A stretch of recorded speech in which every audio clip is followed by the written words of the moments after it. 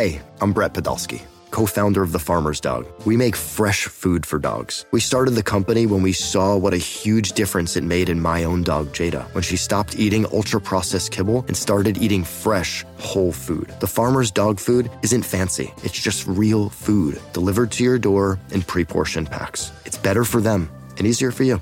Get 50% off your first box at thefarmersdog.com/podcast. That's thefarmersdog.com/podcast. Robert Half research indicates 9 out of 10 hiring managers are having difficulty hiring. If you have open roles, chances are you're feeling this too. That's why you need Robert Half. Our specialized recruiting professionals engage with our proprietary AI to connect businesses of all sizes with highly skilled talent in finance and accounting, technology, marketing and creative, legal, and administrative and customer support. At Robert Half, we know talent. Visit roberthalf.com today.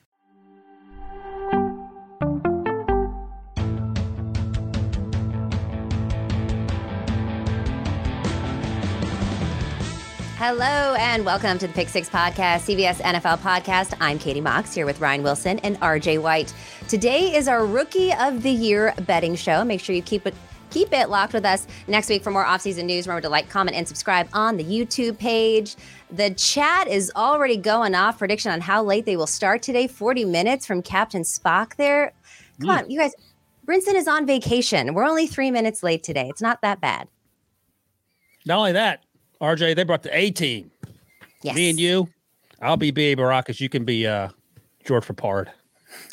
First of all, Wilson, is that a Red Sox jersey or a Red Sox sweatshirt you have on? No. Thanks for asking, though. It is a B for the Baldwinsville Bees. That's a local high school. You get suckered into buying all this merch when your kid goes to school there. So that's where I'm at in the process. But okay, because I was going to be like a Boston Red Sox fan is an interesting choice for you. Let's see. Right here, this is Fenway Park. Oh, maybe not from the that 80s. I lived in Boston for a little bit, for 3 years. Mm-hmm. So, and I was a baseball fan growing up, and I loved the Red Sox. This is how old I am. Like, I was a huge Wade Boggs guy. So that was back in the late 80s, early 90s. But yeah, Fenway Park is one of the first parks I went to. I don't watch baseball now, but that's enough about my baseball viewing habits. Yeah, we don't need to talk about baseball anymore. RJ, how we doing here? We had you on the show before the draft. You were telling us what the market was dictating. So before we get into some of these awards, how did your bets do? And did the market really dictate how a lot of this went, or were you surprised by the draft? The bets, the picks on Sportsline did pretty well. But in a long story short, no. I don't think anybody had a good handle on what was going to happen. The market thought, different times, different people were going to be the number 2 pick. Kind of had settled on them passing on a quarterback, the Houston at 2, and they, of course, took the quarterback, traded up to 3 in that bonkers trade, kind of threw everybody's mock drafts in the trash. Then you get to 5, everybody connected Jalen Carter based on the odds to Seattle. They go with Witherspoon, which really nobody, I think, was considering. So it kind of goes a little bit south there, but we did pretty good. In my mock, I had Philly trading up to 7 to get Tyree Wilson, so I projected him at 7. And that's where the Raiders ended up taking him. So that was a nice little 10-1 payout. We had a day 2 picks post come out with some good hits there on certain things to happen, including Hendon Hooker going to the Lions at 10-1. So some good stuff. Good stuff. Wilson, how were your mock drafts? You did like 50 of them. Yeah, I think you put them all together. I still probably missed about 8 or 9. I think the final mock draft, I missed on 5 or 6 guys. But the headline for my final mock draft was an absolute grand slam 8-run homer. I had the headline read, let's see. How to start? Anthony Richardson goes top 5. Mm-hmm. Will Levis falls, and the Steelers trade up for an offensive tackle. Whoa. I get points for that, right, RJ? Yeah. Nailed it. I had what's frustrating is I put together my final mock and then I don't put it out till Thursday. So I react to all the late breaking reports. So I did have the Steelers trading up for a tackle, and then things just worked a little bit differently that I didn't have them trading up. So it seems like when you're trying to get perfect, you undo a lot of the good stuff. And then it just never works out. 100%. Well, all right, moving on, guys. Let's talk awards for some of these guys that were just drafted. So Offensive Rookie of the Year, Bijan Robinson is the favorite. Running backs often have the clearest path to top-end production in their rookie campaign, followed by the quarterbacks, Bryce Young, CJ Stroud, and Anthony Richardson. What are you thinking right now, RJ? Who would you place your money on for Offensive Rookie of the Year? Yeah, so the last 10 years, it's been 4 running backs, 3 quarterbacks, 3 receivers, kind of an even split, though it hasn't been a running back since Saquon. But you can see why Bijan's the number one pick. He's going to, in these, sometimes it's hard to have a favorite going into the season. You get a situation where no running backs go in the first round, and then you're talking Breece Hall versus Kenneth Walker. You get a tight grouping of receivers, Garrett Wilson, Drake London, and you have no good quarterbacks, or quarterbacks that are closely ranked together. So it's hard to find a standout. But Bijan obviously was the guy we was talking about. If positional value wasn't a thing, he might be the number one pick in the draft. He's that good. So it's easy to see why he's the favorite. The last 5 have all been top 10 picks. So I think if you're looking for a bet, you have to look in that top 10. But Kamara at 67, Dak at 135 were the 2 before that. So there is a little bit of space to go a little bit off the board. Just speaking to Ryan's pick of Anthony Richardson to go in the top 5, I like his odds here at 9-1. He's the 5th out of these options. I don't think that makes sense to me, especially comparing him to the other 2 quarterbacks. Shane Steichen had success turning Hurts into an MVP candidate. Hurts wasn't the starter his rookie year. Richardson come in and prepare as the starter, get a full workload. Maybe he hits the ground running. His rushing ability is the statistical bonus that's going to give him, that Josh Allen type of elevation to his game. His passing numbers doesn't have to necessarily be as good as some of the other guys because he's going to be good on the rushing front. And he does have an easier schedule. They play the NFC South. He gets to play the Raiders, Pats, and Rams as some of the unique opponents on top of playing, everybody in that bad division twice. And then games against the NFC North will be tough. But I think he does have a pathway to put up some good stats. And at 9-1, it doesn't make sense to me. He should be closer to those other 2 quarterbacks who are 4-1 and 6.5-1. Yeah, you go through this list, and I'm just having it sorted now by quarterbacks, running backs, wide receivers, tight ends. And it's hard to find – Bijan is the favorite for a reason. He's in a situation where he's going to get the ball a lot. They have a young quarterback. They do have Drake London and Kyle Pitts to help out, but it feels like the offense is going to go through Bijan. And Jahmyr Gibbs is going to have to share carries and snaps with the wide receivers. Jackson Smith and Jigba and Seahawks, it feels like that's going to be a situation where he's going to have to share snaps with Ken Walker II. Not to mention DK and Tyler Lockett. So you just go down the list there. I'm trying to find a sleeper at the running back position, RJ, that might have some value. I have a couple of good ones. You can give me your thoughts on whether you like either of these guys. Let me give you one real quick, and then you can tell me. Roschon Johnson's a guy that I love. I don't know where That's one of mine too, yeah. Yeah, because I thought he should have gone higher than he did. He ended up going in the 4th round. I liked him in the middle of day 2. And he's an absolute workhorse, low mileage because he played behind Bijan. Who do you have? That is one for me. We don't know how good he is because he played behind Bijan. So a lot of these guys get to go be feature backs because they're the best backs on their team. When you're behind Bijan, you're kind of like at the mercy of him, and what you can do. So he might actually be the 2nd best running back in this class. We just don't know. He hasn't had that much time to prove himself as some of these other guys. I think the rushing ability of Justin Fields widens the defense, and Roschon can go up the middle, exploit his size, and probably even get in some space with some safeties and run him over. So I think he could bust some long plays. That'll kind of be the signature highlight reel kind of thing. And he does have a great opportunity to quickly get the running back 1 workload with Dante Foreman, the guy ahead of him. And Khalil Herbert is more of a complementary piece. So I think the pathway is there at 40-1. I do like him as a sleeper. My other sleeper at the running back position is Devon Achane. Not a lot of competition in the Miami backfield, and he can hit those highlight explosive plays too. Just, that deep speed and can run off. And that Miami passing attack is going to leave a lot of room for running backs to operate. You look at Mostert and Wilson's numbers last year, both were nearly 5 yards per carry. Just because you're not worried about them, you're worried about stopping those run receivers. So if that carries over, there's going to be a lot of space for Achane if he can get that, lead back carry and lead that backfield. So I kind of like him as the Alvin Kamara, maybe it hits as a day 2 kind of pick kind of guy at 40-1. And then, like you said, Roschon Johnson. My one non-running back sleeper would be Jonathan Mingo at 75-1. Oh, I was just looking at him. Good. Like it. Big target for Bryce Young. Love when teams take that receiver with the next pick after the franchise quarterback. We see it a lot. They get their franchise quarterback and they circle back and get the guy they want to be the number 1. Targets are wide open in Carolina. I'm not counting on Adam Thielen to be a number 1 at this point of his career. Not counting on DJ Chark, Terrace Marshall to be that number 1. So if Mingo does have what it takes and is the guy that Carolina thinks he is when they took him as high as they did in that top 40, then I think he has a slight chance to do it. The problem is if he has a huge season, Bryce Young probably does too. And Bryce Young's probably going to win that award. But I do like 75-1 is at least a little interesting to me. Yeah. Devon Achane, we talked to him at the Combine, and I asked him, have you ever, because he has legit track speed. I think he ran 10.1800. I was like, have you ever gotten caught from behind? He goes, I have no idea at any age what it feels like to cop. It's never happened to me in my life. He also at 188 runs between the tackles, so he's not just a bounce it outside and go. And I think that makes him even more interesting than that Mike McDaniel run game where he can run between the tackles or just beat everyone around the corner and see you to the end zone. So I love those guys. RJ, when do you actually bet these? I mean, we're talking about it today. Are these bets that you're placing today, or do you wait a little bit longer to do these type of awards? So I think it kind of depends on the guy you want to bet. I think a guy like Richardson is going to be popular, and these odds are going to come down. So you may take him now. These sleepers, I mean, they're really going to have to win the job to jump up in odds. So, and that's not going to happen until camp. So I think there is time to wait. Maybe see if some consensus builds around Bijan. He drops from being 350 to 200 or 250, and there's obviously a balancing of the odds that happen. So if that happens, you might be able to get A-Chain Roschon at 50-1 instead of 40-1. So that can happen. The thing is, though, if you do get behind news and you do announce that Roschon's the leader for the number one role, his odds will drop precipitously, and then you've missed your chance.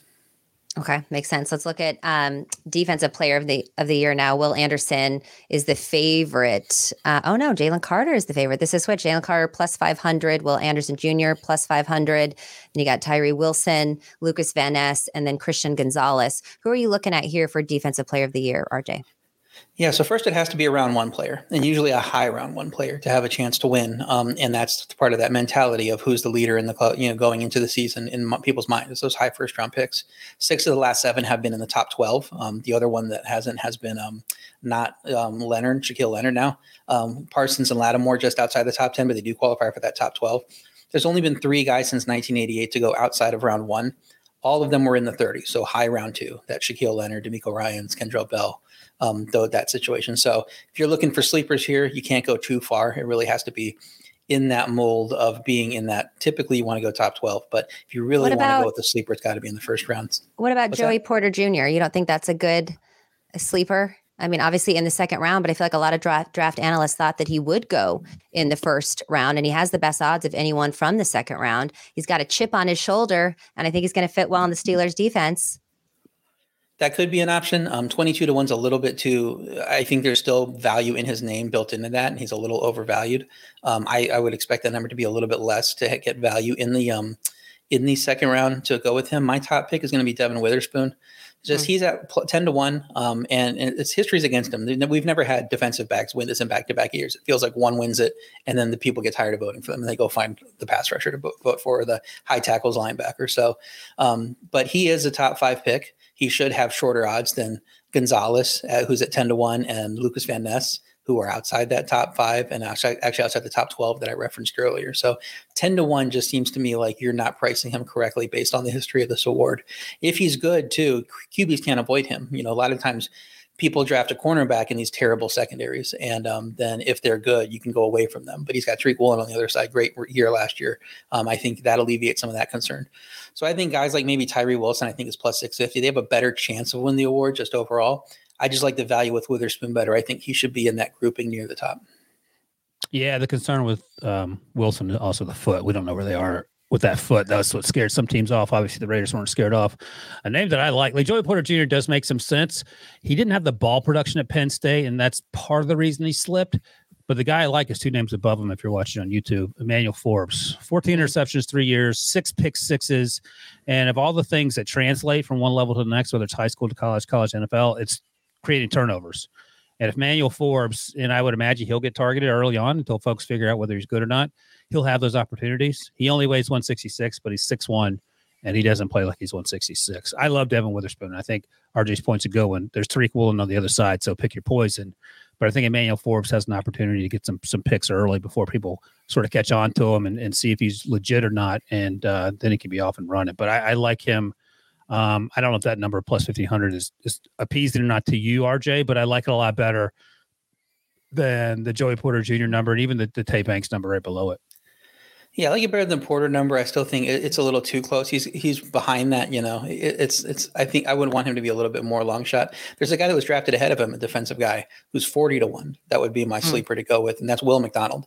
Not a lot of buzz with him because he wasn't expected to be drafted that high, and it's hard to find value at defensive rookie of the year with how often those round 1 picks hit. But at 40-1, he's not being treated like a top 15 pick in the odds.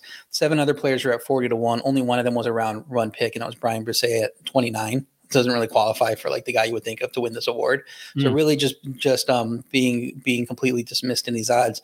And they drafted him over O-line help, and they didn't do that to not use him. And elite defenses like the Jets are going to give him opportunities to get at quarterback, because it's not like you can just focus on stopping him with people there. So I think there's a world where, since there's not a huge standout pass rusher, questions on whether Will Anderson is going to put up big sack numbers in the league, Tyree Wilson's health, like Ryan brought up, that Will McDonald could be the guy to get to 10 sacks first and maybe be the guy that wins that award as a 40-1. And we know he's going to get the national attention being a New York Jet.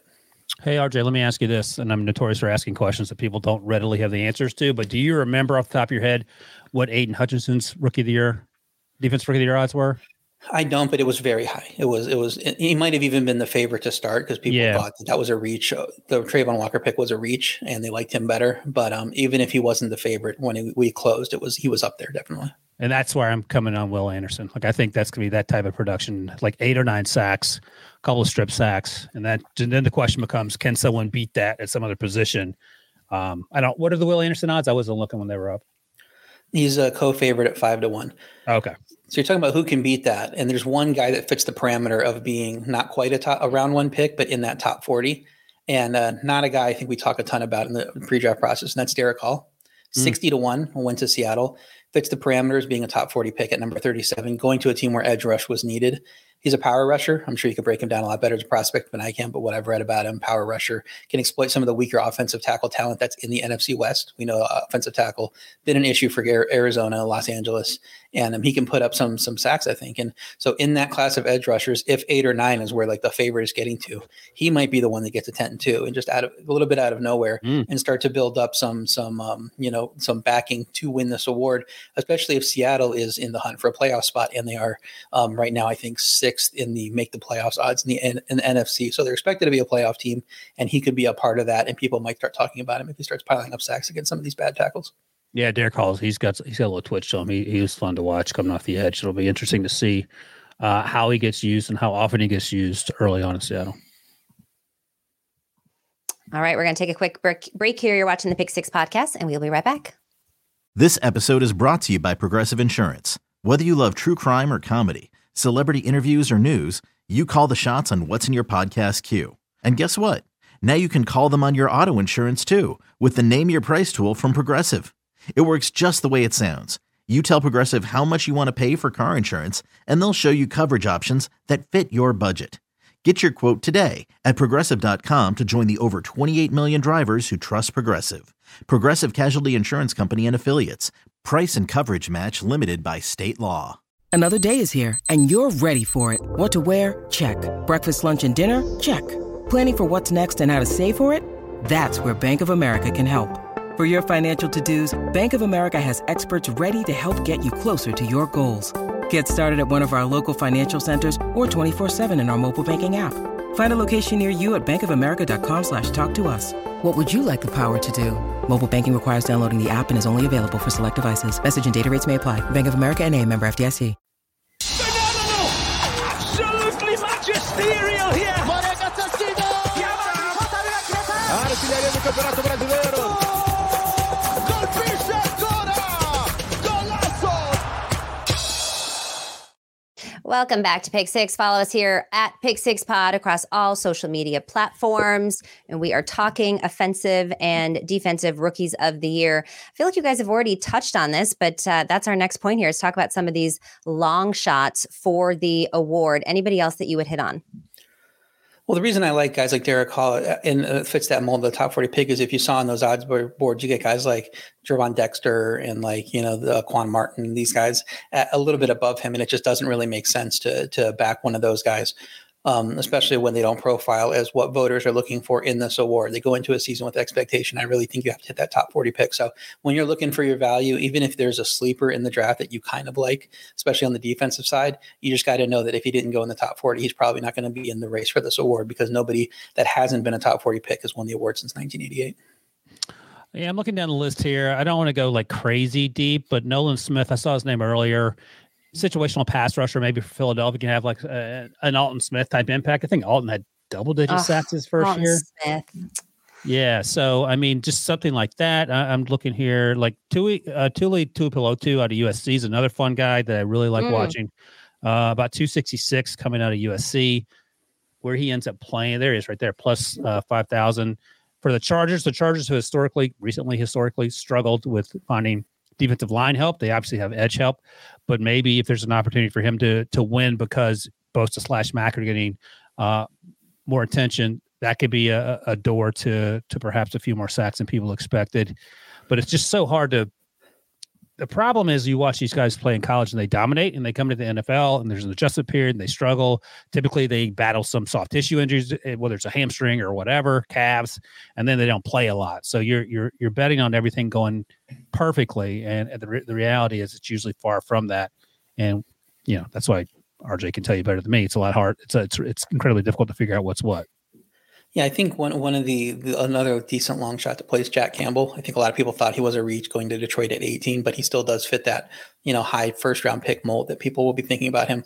And the fact that they didn't do as much to address the pass rush means there are probably going to be tackle opportunities for Jack Campbell. If he comes in and he is playing, every down as we expect, he's going to have a chance at a lot of tackles. So even if he doesn't have the Luke Kuechly type of profile to his game, like if he puts up Luke Kuechly type of stats, people are going to start looking at him if he's piling up 10 tackles a game and 9 tackles a game.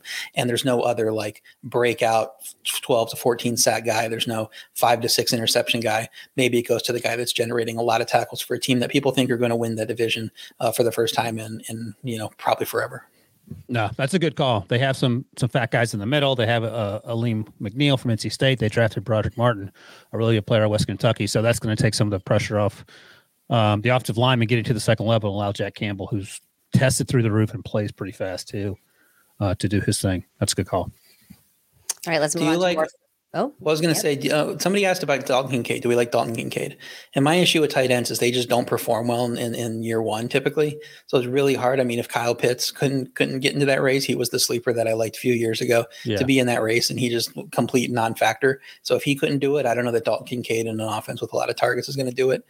So I think the odds for a guy like Kincaid just don't give us any value. But it is interesting to see him down at 25-1 when guys like Rashee Rice are 22-1. I think Rashee Rice is kind of the surprising name on that board, being at 22-1, I guess, just for the factor that he is a Kansas City Chief and he has the same odds as Zay Flowers, who went in the first round.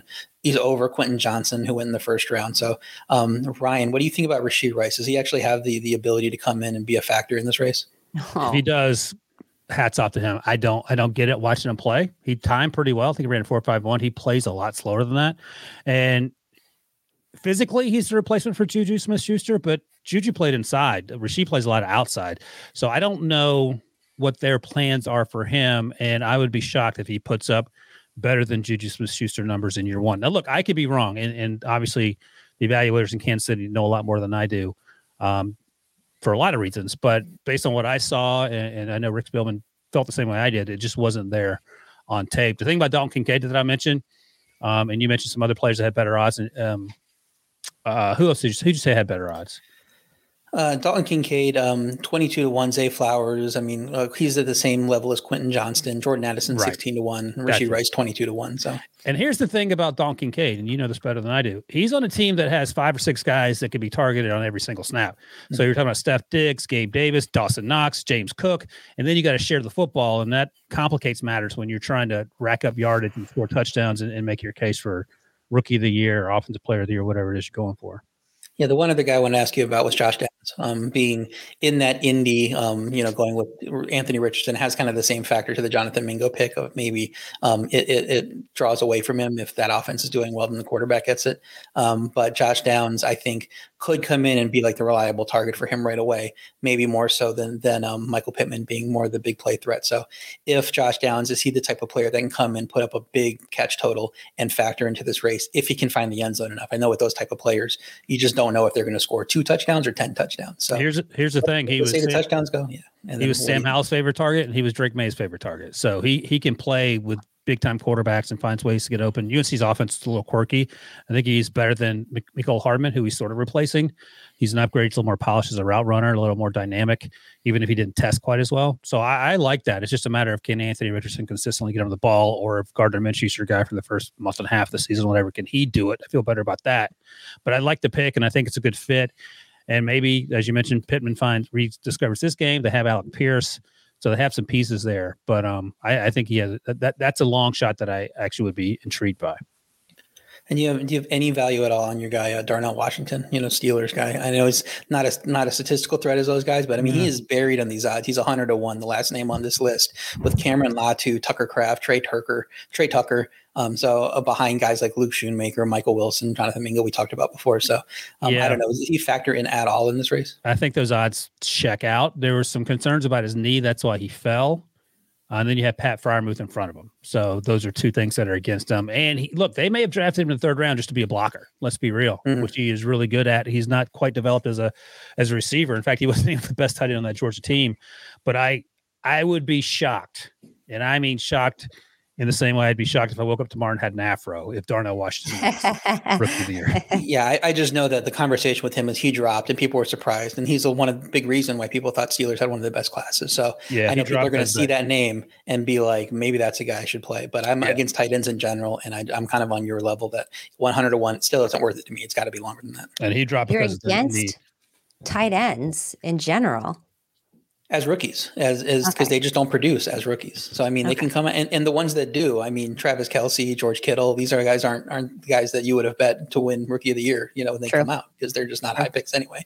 So if you do want to look at a tight end and just go crazy, maybe you look at a guy like Luke Musgrave at 75-1 or Schoonmaker at 75-1 and just bypass the Dalton Kincaids of the world. Yeah. All right, let's move on. Let's talk about more futures, division winners, who's going to make and miss the playoffs, win totals. RJ, what is the market dictating right now in terms of who you should jump on for team win totals or division winners? Yeah, so the interesting thing, we talk about division winners every year, and you always get those ones that emerge as like minus 280 favorites and minus 320 that are going to win the division, but you just not value to play, the Bills and the Chiefs of the world, those type of things. That just isn't happening right now. Maybe it will happen as people bet on these and the odds skew.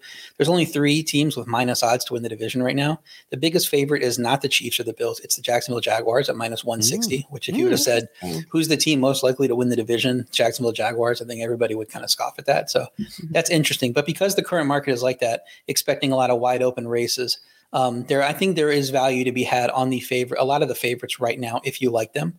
Bills at plus 135, I think that has a little value. Bengals at plus 120, I think has some value. I think people are expecting more from Baltimore than they showed last year. Philly is plus 105. You would expect them to be, with how they perform, to be minus odds by the time we get to August.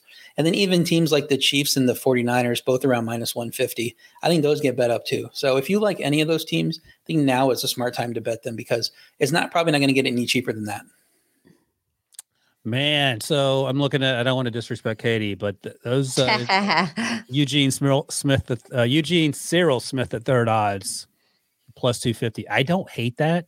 Now, the concern is, can Geno do it in back-to-back years? But this team, I think on paper, is better than they were at the end of last season. And I like that. And it feels like there's some reasons for optimism. I thought they had a really good draft. Now, are you saying this because we don't know who the quarterback's going to be with San Francisco? Or are you saying this just because Seattle you think is a better team than the Niners? Yeah, I wasn't even thinking about the quarterback situation in San Francisco, but I mean, that's obviously a good point. But I'm just thinking about a year away from Russ Wilson leaving, and any doubts that remained, and those doubts seem to go away pretty quickly. Those are a long gone afterthought at this point. And it feels like Pete Carroll and John Schneider, the coach and GM, that team is buying in, and they're supported Geno. They didn't draft a quarterback, all the things to sort of tell the quarterback, this is your team going forward. And I think the defense is going to be a lot better. What do you think about that, RJ? Yeah, a lot of premium picks in the draft too, so you can get better right away through the draft with Witherspoon and Jackson Smith-Njigba and Derek Hall and guys like that. They were actually on my list. I have 5 dogs I like that I wouldn't play now. I think the favorite's going to get pricier. Dogs are going to add some value. So maybe 260 might not be the best price you can get on Seattle throughout the process. But Seattle is one team I was looking at for the reasons you gave. They're a team on the rise. Who knows how that San Francisco quarterback situation plays out, like Katie's saying. So I do think Seattle does have value. I don't think the gap between those two teams is as big as that the minus 155 to plus 260 speaks to. And a lot of that is, I know the quarterback situation went very wrong for San Francisco last year with all the backups having to fill in. Everything else went pretty right, and they didn't have much else go wrong. And then you get a little bit of the coaching drain, I know next guy up for the San Francisco defensive thing just seems to be the case in their coaching ability to generate good coaches there. But who knows, if the next guy can be as successful as some of the other ones. So we'll see. I just think that they're a little bit overvalued in the market right now. And I'm with Ryan that Seattle is undervalued, but they might be a little bit more undervalued. So they were one of my 5 picks of dogs I'm looking at right now, but I think I might be able to get better prices at a little down the road. But RJ, don't you think that you might get better prices on the 49ers a little bit down the road? Historically, they start pretty slow. The first half of the season, that's when they lose kind of a chunk of their games. Plus, we don't know who the quarterback's going to be. Is it Trey Young? Is Brock Purdy going to be available? So let's say they lose a couple games out there in the beginning. You probably could get better odds with San Francisco if you wait until the season starts. If you're talking about in-season betting, then maybe. We still don't know what the schedule is going to look like. That's coming out next week. So I think that'll dictate a lot of that. Who are they playing early in the season? If they have to go at Seattle in one of their first couple games, maybe Seattle gets a jump on them, and you're going to get better value with San Francisco at that point. So we'll see how the schedule looks like there, and you're correct. But if guys get cleared, if Purdy's ahead of the game, maybe people bet them up, and they go up to that minus 200 range where some of these, we see these very, very good teams, kind of laying in that minus 200 or better range. So I think a lot is the jury is kind of still out on that. I just think they fit that. The favorites in these divisions are going to go up just because we see the favorites typically tend to be higher favorites than they are now. And so if you want to get value on some of these teams, I don't think that value is going to be there in August. Katie, can I point out that you don't like Trey Lance so much? You called him Trey Young. Trey Young. Oh, wow. Yeah. Trey Lance. Trey Young. Wow, mixing up the names here. Yeah. Look, it's not that I don't like Trey Lance. He hasn't shown me anything to say that he's the guy. Purdy has shown, he's won more than any other rookie, and he did so great. And he beat Tom Brady, and the offense opened up with him more than Jimmy Garoppolo. I haven't seen any of that from Trey, and maybe we will this year. But how could you, Ryan Wilson and RJ White, how could you say we want Trey Lance to start over Brock Purdy when you saw what Brock Purdy did? I don't know if you necessarily want to say that. The only thing that's stopping Brock Purdy is that his elbow is still in 2 pieces. And I think if he were healthy, I think you're rolling him out there not thinking twice about it. One of the few things that is quote unquote saving Shanahan and Lynch from having to answer all these questions about why guys named they traded from 12 to 3 a few years ago to Trey Lance, that they're winning and they were very close to the Super Bowl. And they've been really good. But it is curious to me that they don't really have an idea about how the quarterback position works, and they're still as good as they are.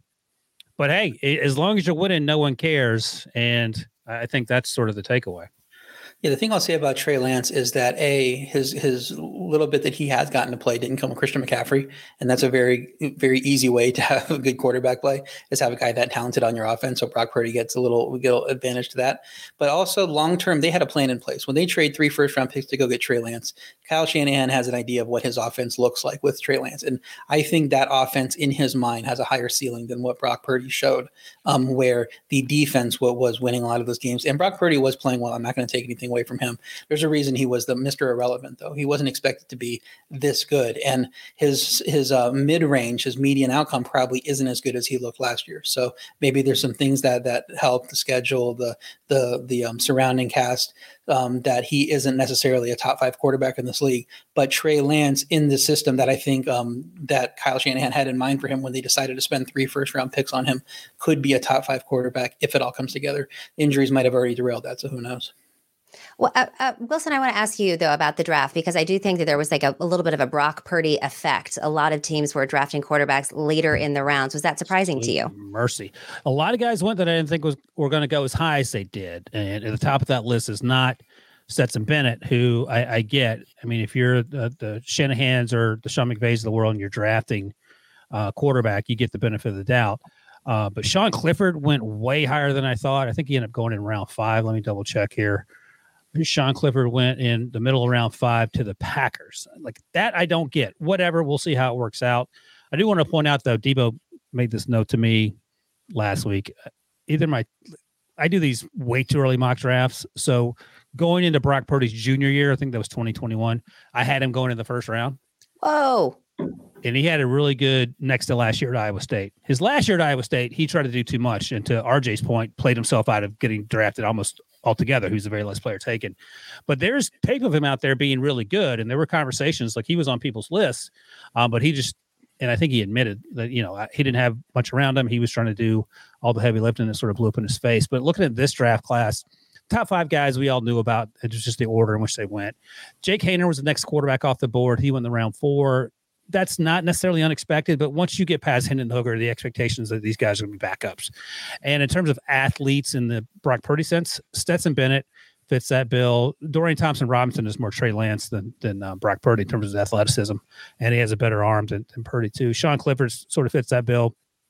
Jaron Hall out of BYU went to the Vikings. He went late in round 5. I liked him, his tape a lot. He fits that athletic build, as is Max Duggan, the last quarterback drafted out of TCU. Tanner McKee went to the Eagles. That was probably one of the weirdest picks in the draft because he's 6'6", and he probably would lose a foot race to me and RJ. Like, he is slow. Like, I don't know how he fits that offense and what they want to do.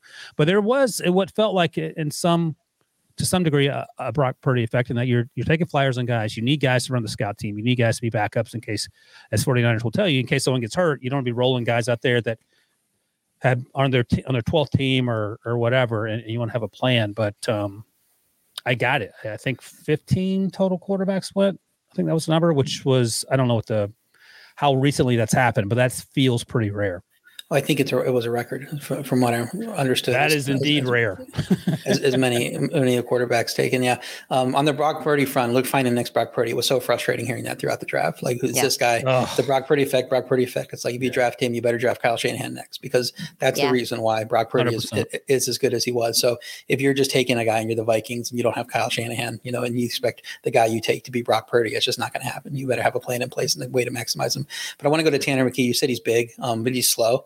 I wonder if, the Eagles with the butt push play, and then they get guys first downs, and maybe you save a little wear and tear on Jalen Hurts by getting a huge guy that can just fall forward. Crash test dummy. The butt push guy. So how are Tanner McKee's hands? Is he a fumble worry, or maybe they give him that very limited role of just going and getting out first downs and touchdowns and being that big butt push guy and take a little bit of wear and tear out of Jalen Hurts. So he doesn't because the Chiefs did that too with Patrick Mahomes. He fell forward and he hurt his leg or his knee or his foot that one year. And I worry about that with Jalen Hurts. Don't let him get exposed to those hits. Go and throw a tall Tanner McKee type. Just go and fall forward if you need it. Stanford crash test dummy. You don't see that a lot, but hey. Billy, RJ's an Eagles fan now. So circling back to other division winner underdogs, I like Atlanta at plus 380. The moves this offseason tell you they believe they'll contend. They finished last year with 7.9 Pythagorean wins. When we talk about Pythagorean wins, all that means is that it's built upon what their points scored and points against tell you. So a team like the Vikings, who had a negative point differential, are going to do very bad in that category, even though they went 13-4. Well, Atlanta with 7.9 Pythagorean wins. New Orleans led the division with 8. So it was really tightly packed bunch. And Atlanta, I think, was better last year than probably given credit for. I mean, all those teams were right around. They're all bad, but they were all right around each other. So plus 380 seems like we're reading a little bit too much into how good, say, the Saints might be. I think Atlanta thinks they're better than the market is telling you at plus 380. So I like them. Ryan, you have any thoughts about Atlanta? It's a fair point. And 2 years ago, I think they won all their games by a total of like 4 points. It felt like every game was a close game. Last year, felt like they were a little better. They got the quarterback situation they hope resolved in Desmond Ridder. But as I talked about earlier, that's why you draft Bijan Robinson, take the pressure off Ridder, who coming out of Cincinnati struggled with accuracy. And that's in large part why he fell to the third round. And you have Kyle Pitts, you have Drake London, you have Tyler Algiers. The pieces are in place to be a competitive football team in a not great division. And it's just a matter of Desmond Ridder being that guy. And if he is, I like this a lot. I think this makes a ton of sense. The defense is going to be much improved. They did a lot of things in the offseason to get better defensively. And once again, you're going up against Baker, Bryce Young, rookie, and then Derek Carr, who shrinks in big moments. So the opportunity is certainly there much more than it would be if you're in the AFC or NFC West. And a Derek Carr in unfamiliar surroundings for the first time in his career, where we don't know how he reacts to that. So the third team I like out of my 5 is Miami at plus 320. They were a playoff team and they cycled quarterbacks all year. They never seemed like had any consistency at quarterback because they never knew who was going to be healthy and playing. And they still made the playoffs. So obviously keeping Tua healthy is paramount. But I think one of the biggest moves of the offseason that nobody's treating as one of the biggest moves of the offseason, and this is because I'm a very big coaching matters proponent, was adding Vic Fangio. That defense has been an underperforming defense for a long time and just being lucky and making it work off of takeaways. But they're always a typically pretty poor rated unit. And Vic Fangio just isn't going to let that fly. He's going to come in. He's going to know how to work with some of these guys. And I think he's going to elevate what that defense does. We know the offense is going to be good with, the brilliant mind of Mike McDaniel. They got coordinating that. So I think you put those two together. I like them better than the Jets, I think. And all the Aaron Rodgers love has boosted the Jets odds over them. I think the Jets might be plus 200, while the Bills are like plus 135 or whatever I said earlier. But I would give Miami a better chance at those odds of sneaking in and giving the Bills a fight than the Jets. You say you have two other teams? Two other, yeah. I'm going to give you a team. Hopefully it's not your team. If it is, you can just piggyback off of that. I mean, if Justin Fields hits and everything they've done on that team to get better over the last 5, 6, 7 months, whatever. Mm-hmm. No Aaron Rodgers. Kirk Cousins is Kirk Cousins. Yep. Expectations in Detroit are the highest they've been in decades. And I do like Detroit a lot. Mm-hmm. But what are the Chicago odds? So interesting. They butt up against another team I like, which is going to be my next team. And that's Green Bay at plus 400. Just because Chicago was the worst team in the league last year. They had the number one pick. They didn't pick first, but they had the number one pick. And I know that they've gotten better, and they made moves to get better, getting DJ Moore, all those things that you've said. Defense probably isn't going to be as bad, but a leap up from the worst team in the league to division winner is tough. Jacksonville did it, so maybe they can do it in what should be a competitive division. I just think Green Bay, Rodgers wasn't that good last year. And I know that that's not the guy that the Jets are trading for with that trade they made. They would expect him to be the guy of a couple of years ago. But I just think that maybe Jordan Love is as good as Aaron Rodgers was last year. We don't know. The range of outcomes for Jordan Love is wide. He could hold on 1 second. RJ White at CBSI.com. Yep. Yeah. Yeah. It's just he's a complete unknown, and he looked better in the limited playing time he got last year than he did earlier. And the division's wide open, and he could be a top 5 quarterback. He could be the Josh Rosen. We just don't know with him. And that's so disrespectful. Josh Rosen isn't in the league right now. He isn't playing football games right now. So, I just think when you put Green Bay as plus 400, well behind Chicago in this race, you are calling him that type of quarterback. You were saying he has already busted and they are going to need to do something at quarterback. And I just don't know that that's the case right now. So I would bet on the optimistic side of him, and maybe they can get in that race, as Ryan was making the case about the other teams in the division. I think it's a wide open race. So going with the last place team here, who I don't know, they've had a history of success. They might not be replacing a quarterback that's as good as we think, just because of the body of work of Aaron Rodgers. We know he's going to be a Hall of Famer. I just didn't see that guy last year. And I think there's a possibility that Jordan Love can be close to that and they can be competitive in this race. And look, they've gone out and tried to help him in the draft. They got 2 tight ends. I think they got Lucas Van Ness in the first round, the edge rusher, but they're putting pieces around Jordan Love to give him success. And I think you're right. I think Aaron Rodgers wasn't great last year. I think Jordan Love, we'll get to see for the first time in a long time what it looks like when a first round quarterback sits for a little bit. Because the last time that happened was maybe Phillip Rivers, I'm trying to think, for that length of time. And that was 2004. Then Aaron Rodgers came 2005. So that around that era. And who knows? Maybe it'll work out. I think for the Bears to have a real chance, it all comes down to Justin Fields balling out. And if he struggles early on, if the offensive line isn't what we think it is, the defense gives up 35 points a game, all that stuff goes out the window.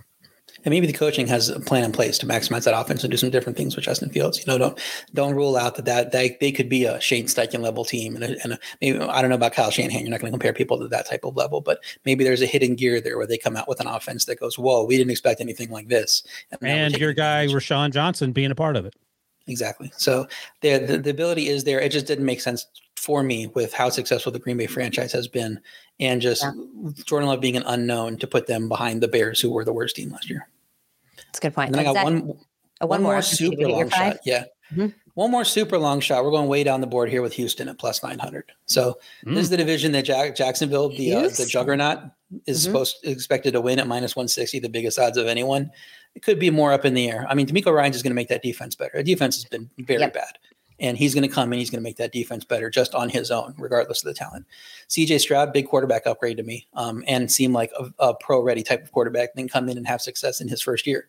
good offensive line in front of him. The offensive line is the one thing that hasn't been an issue, and they have actually made some upgrades in the interior in that front too. So if Jacksonville does regress some, and we know that progression isn't a linear thing, you don't go from 2 wins to 9 wins to 13 wins, and now you're super competitive unless you're the Bengals and you have Joe Burrow. So these teams can be a little bit shaky. Maybe Jacksonville has a 7-10 type of year, and then there's space for one of these teams with these rookie quarterbacks to jump up. And I'm saying with DeMeco Ryans, if he really is an A+ coach, that could be the team. So plus 900, I think, is a pretty good value for that. Yep. I like it. I like it too. All right, we're going to take a quick break here. When we get back, which 5 underdog bets should you wait to bet? RJ has those answers. You're watching Pick Six. We'll be right back. It's gonna be you. Now streaming on Paramount Plus. We should go to the Super Bowl. I'm in. Inspired by a true story. I'm taking this one. He's cute. One trip. Come on, ladies. Can change your life. I'm at a party with a bunch of kids. I'm 36. I'm a man. You're working on it. Lily Tomlin, Jane Fonda, Rita Moreno, and Sally Field. This has been the best weekend of my whole life. Why is champagne such a violent beverage? 80 for Brady. Rated PG-13. Now streaming on Paramount Plus. Mother's Day is around the corner. Find the perfect gift for the mom in your life with a stunning piece of jewelry from Blue Nile. From timeless pearls to dazzling gemstones, Blue Nile has something she'll adore. Need it fast? Most items can ship overnight. Plus, enjoy guaranteed free shipping and returns. Don't miss our special Mother's Day deals. Save big on the season's most beautiful trends. For a limited time, get up to 50% off by going to BlueNile.com. That's BlueNile.com. When you need mealtime inspiration, it's worth shopping Kroger, where you'll find over 30,000 mouth-watering choices that excite your inner foodie. And no matter what tasty choice you make, you'll enjoy our everyday low prices, plus extra ways to save, like digital coupons worth over $600 each week. You can also save up to $1 off per gallon at the pump with fuel points. More savings and more inspiring flavors make shopping Kroger worth it every time. Kroger, fresh for everyone. Fuel restrictions apply. Welcome back to the Pick Six podcast. I'm Katie Mox here with Ryan Wilson and RJ White. Today is our Rookie of the Year betting show. All right, RJ, keep it going here. Who are 5 bets or 5 teams that we should wait to bet? Right. So I think all those teams that we went over have value now, but I do think they're going to have more value because I think the value is going to go up on those favorites. So those would be the 5 to wait on. If you're ready, I want to go on to a few other different futures markets that I think have a little bit of value that we can talk about here, starting with make and miss the playoffs. Is that all right? Yeah. So the AFC is stacked. 6 teams are at minus 150 or higher. Miami's a 7th at minus 115. Everybody knows how stacked the AFC is. And I don't think there's much value trying to back a surprise team, but I don't hate New England at plus 250 to make the playoffs. For me, it's a coaching upgrade. It's Mac Jones, Ryan's guy, Ryan's BFF, did not have a chance with that offensive staff they put in place. And now he does with Bill O'Brien, who has gotten the most out of Deshaun Watson in the past. No is a much better offensive mind. So I think he can come in and gel well with Mac Jones and really create an offense that speaks to his strengths, because in his rookie year, he did show some strengths. He was very good downfield. He was efficient downfield. And if Bill Belichick works his magic with the defense, I think they could be competitive. So I don't hate New England sneaking in as the 6 or 7 seed at a plus 250. What do you think about that, Ryan? No. And look, they work together, Bill O'Brien and Mac Jones at Alabama. They have a rapport. They're both type A, hard-ass types that don't put up with a lot of nonsense. We saw the reports over the early in the offseason that Mac Jones was on Bill Belichick's doo-doo list because he went outside the family to try to figure out what was going on with why in God's green earth would a defensive coordinator call plays for the offense. That ship has sailed, and I think the defense is going to be better. They got Christian Gonzalez. They drafted it. They got Marty Mapu, who I loved out of Sacramento State. He's probably a safety moving the linebacker in much the same way Kyle Duggar did. And I mentioned that because they got bigger at the second and third levels, which they had a lot of small guys out there, sub 6 feet. So they'll be better defensively, and they're going to need to be in that division. And then if Mac can have an opportunity to make plays down the field, I think it was Raheem Morris who said it. Maybe it was another. I'm trying to think of the defense, whatever the defensive coordinator was. He said it looked like a defensive coordinator was calling plays for the offense when he watched the film, and he wasn't being funny. He was like, "Oh, this guy's incredibly conservative. It's not helping this team." And Matt Patricia. So I think this is a real chance, especially if the Bills and the Jets and the Dolphins are sort of punching each other in the face and hurting each other in much the same way we've seen the Steelers and the Bengals and the Ravens do that over the years, and allow the team no one's paying attention to make a little headway in the meantime. Yeah, I'm not going to rule out Bill Belichick getting one over and out coaching some of these AFC East teams. I've seen it for too long as a Bills fan.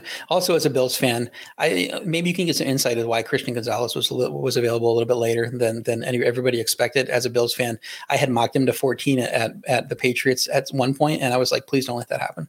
And then finally, in my final mock, I didn't have him falling that far. So when he was available at 14, I was like, oh my God, they did it again. Then they traded down, and I'm like, oh, thank God they're not going to get Christian Gonzalez. And then they get him anyway. So I just don't know why he fell. Do you have any insight into that? Yeah, he was a top 10 guy. I heard he was going to go pretty early. He was my cornerback one, just ahead of Devin Witherspoon. And what I had heard is that some teams question his toughness. And by that, I don't mean he's not willing to tackle, but just in conversations, and this is what happens during the pre-draft process. You bring the player in, or you talk to him at the combine or wherever, and you ask him questions. And if you don't like the answer, that can sometimes sort of taint your view of them as a football player. On the field, he was lights out. He got a ton better coming from Colorado to Oregon, showed ball skills. His sisters are track stars. I think his parents are like basketball stars back in the day. So he comes from an athletic family. But I think when he had conversations with some teams, they didn't get the sense that he had a true quote unquote killer instinct. That doesn't mean that he's not going to be a great player. Clearly the Patriots didn't care. But that's part of the reason that I've heard that he slipped just a little bit. But I still think he has a chance to be a really good football player. To your point, RJ, the fact that your team that is in the same division with the Patriots, and you don't love the fact that they got Christian Gonzalez, that indicates to me that you think it was a pretty good pick. Yeah, one that definitely scared me. So on the NFC side, I think that's the one to have a little more fun with and go out with some long shotter plays, at least some moderate long shots. Only 6 teams have minus odds. We know 7 teams make the playoffs. So somebody with plus odds making the playoffs, even if the top 6 performed to expectations. Seattle is 6th at minus 130, though. I wanted to say that building off your argument earlier, I would back them to make the playoffs, even if it's not win the division. I think minus 130 is good odds just with the state of that conference in general. They seem to me like a top 5 team in that conference. So I don't know why you would have them at minus 130. So the wild card race, the wide open beyond whoever loses Philly, Dallas is almost certainly going to get a wild card. And so I think there's room to back a moderate plus odd underdog. I like Atlanta, like we talked about earlier. I do like Carolina too, also an easy projected schedule for them. And with their quarterback upgrade and Atlanta's defensive upgrades, I think those are interesting sleeper wild card picks that even if one of them doesn't win the division, if the Saints are solid, sneak in with that 6th or 7th wild card. Yeah, I'm looking around here. I think you're right. I think Carolina on paper got a lot better even before they drafted Bryce Young. And I think he's going to come in and just it's not going to be seamless, but if they can keep him upright, that offensive line can hold together. It's going to be a lot of fun to watch early. And I think both of those teams were plus 175, if I remember right, from what I saw. So I think that's just solid value to be getting in this prop where in a conference where everything's wide open. What is the Vikings number? The Vikings were pretty close to even, I want to say. I have to look it up, but it couldn't be more than like a plus 130. Yeah, because people aren't really talking about them unless they're, and this I'm guilty of this as well, unless they're crapping on Kirk Cousins, who's 35, final year's deal. He's always sort of underachieved. I shouldn't say that. He gets that team to the playoffs, but in critical moments, you would like to see more sometimes. I'll put it that way. Prime time, exactly. Plus 120 for yes. Are we not taking this team seriously enough? I think Kevin O'Connell's a really good coach. I think they have some players. Dalvin Cook, we'll see if he stays or goes. They got Jordan Addison, who is going to be a lot of fun to watch. We didn't talk about him as a Rookie of the Year candidate on the offensive side, but there's a lot of competing interest on that team for the football. But this division is wide ass open with Aaron Rodgers gone. And while Detroit, they don't have a lot of experience with winning football games over the course of an entire season. So is that Vikings, that plus number, is that a good number or no? The issue for the Vikings, I mean, it's a solid number. Is the conference is open. I think there are going to be, like I said, underdogs that emerge here. And considering they won 13 games somehow, even if they weren't quote unquote supposed to, they give some level of accountability to them and giving them a good job, well done for that.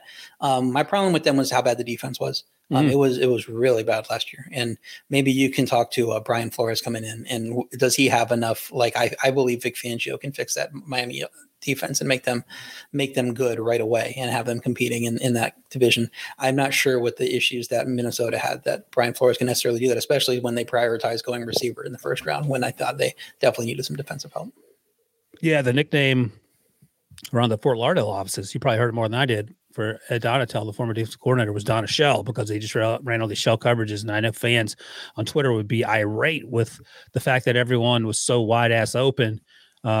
Typically when teams are throwing against the Vikings. So I think Flores automatically changes that. He's a hard-nosed guy with an edge. And I think he's going to get an immediate response from his players. That doesn't necessarily mean it's going to translate to the field, but I think the demeanor and the expectation is going to be a little different. And the aggressiveness, because it didn't feel at times like that Vikings defense was playing very aggressively. They're playing more not to get beat instead of just playing with their hair on fire. And as BMAC likes to say all the time, I think he's had several coaches tell him this. I think it was his Florida State coach who's telling him, I'd rather tell you whoa than sick him. And I think that's sort of Brian Flores' mentality. Don't play scared. Just go out there and hit something. If you mess up, we'll figure it out. But don't play where you're trying to think about things and then you're half step slow and you get beat for an 80-yard touchdown. Yeah. All right, let's look at some win totals. Who are you leaning over for, RJ? Yeah, so typically the value on win totals is on unders, and that's because when you add up all these numbers, they get you have more wins than are available in an NFL season. So it's just if I tell you to pick a card out of a deck, but I take 2 red ones out and you leave 50 cards and say before you pick that card, you want to bet that you pick a black or red one, you're going to bet black because it's just the probability is you're going to hit it, and that's kind of what it is, betting overs versus unders. People love betting overs though, so I'm not going to detract you to not do them. I just think that the split at the end of the season is going to be 15 over, 17 unders, 14, 18, something like that, rather than an even split typically. So over teams that I think have some value, even with the lopsided board, are Kansas City over 11.5 at minus 115. Worst Mahomes season is 12-5. I just think they're giving me that division might be getting better. You know, Sean Payton as coach and some of the things that have gone on there, but nobody's going to challenge them. And Brinson always says how much of a genius he was to back them as a division winner last year. He says it seems like every single podcast, and it's kind of true. Like, don't bet on their downfall. They're always going to be good. So minus 115 just seems like value with them. Also like Green Bay over 7.5 at plus 110. You know, talked about the Green Bay case earlier, and Miami over 9.5 at plus 110. Getting plus odds on both those teams where I have positive expectations on them, I think is pretty solid. All right. What about unders? Unders, I'll likely be looking to play at some point. We'll see if there's any value on this. Is the Jets. They're 9.5 right now, but juiced heavily to the over.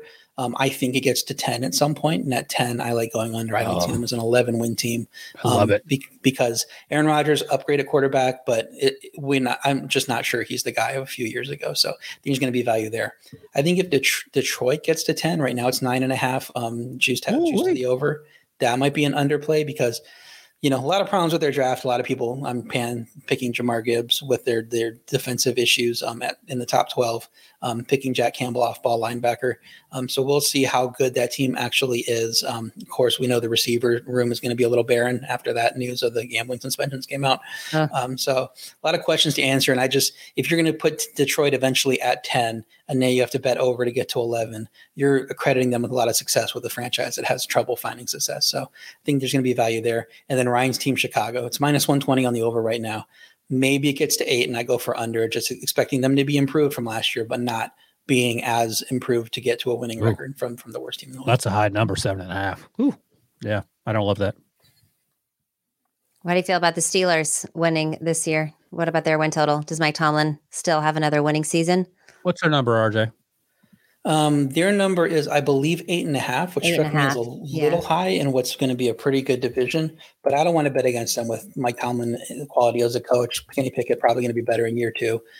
So I really didn't want to fade them. I kind of had struggled a little bit on what to do with them. So I'm sure Ryan will be rah-rah back the over on them. But I'm kind of like on the fence. Yeah, no, I think that's the play, only because Mike Tomlin refuses to lose more games than he's won. And even last year, I was like, oh, this team 8.5 is the number minus one. It's minus money. Good Lord. I don't know if they're a 9-win team on paper, but they find ways to do it.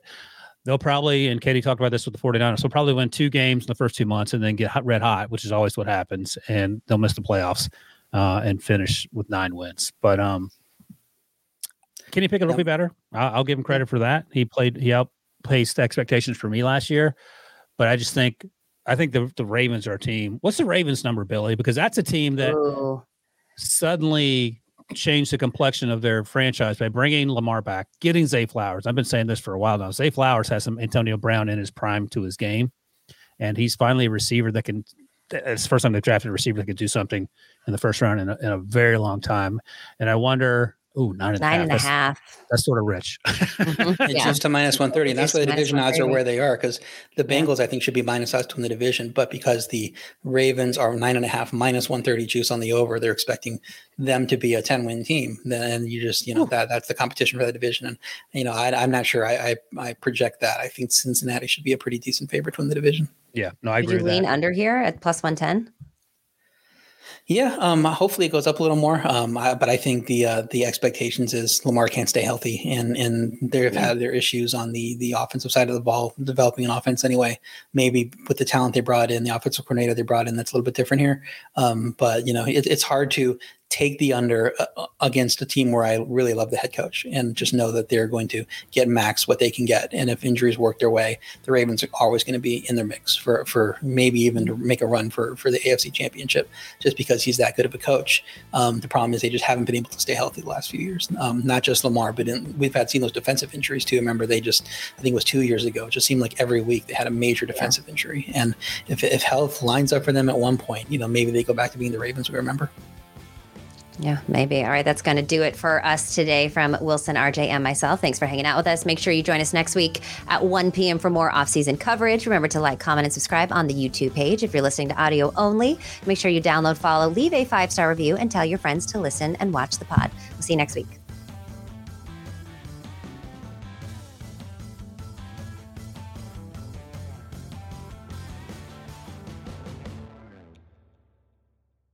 This is Tony Kornheiser's show. I'm Tony. You expected someone else?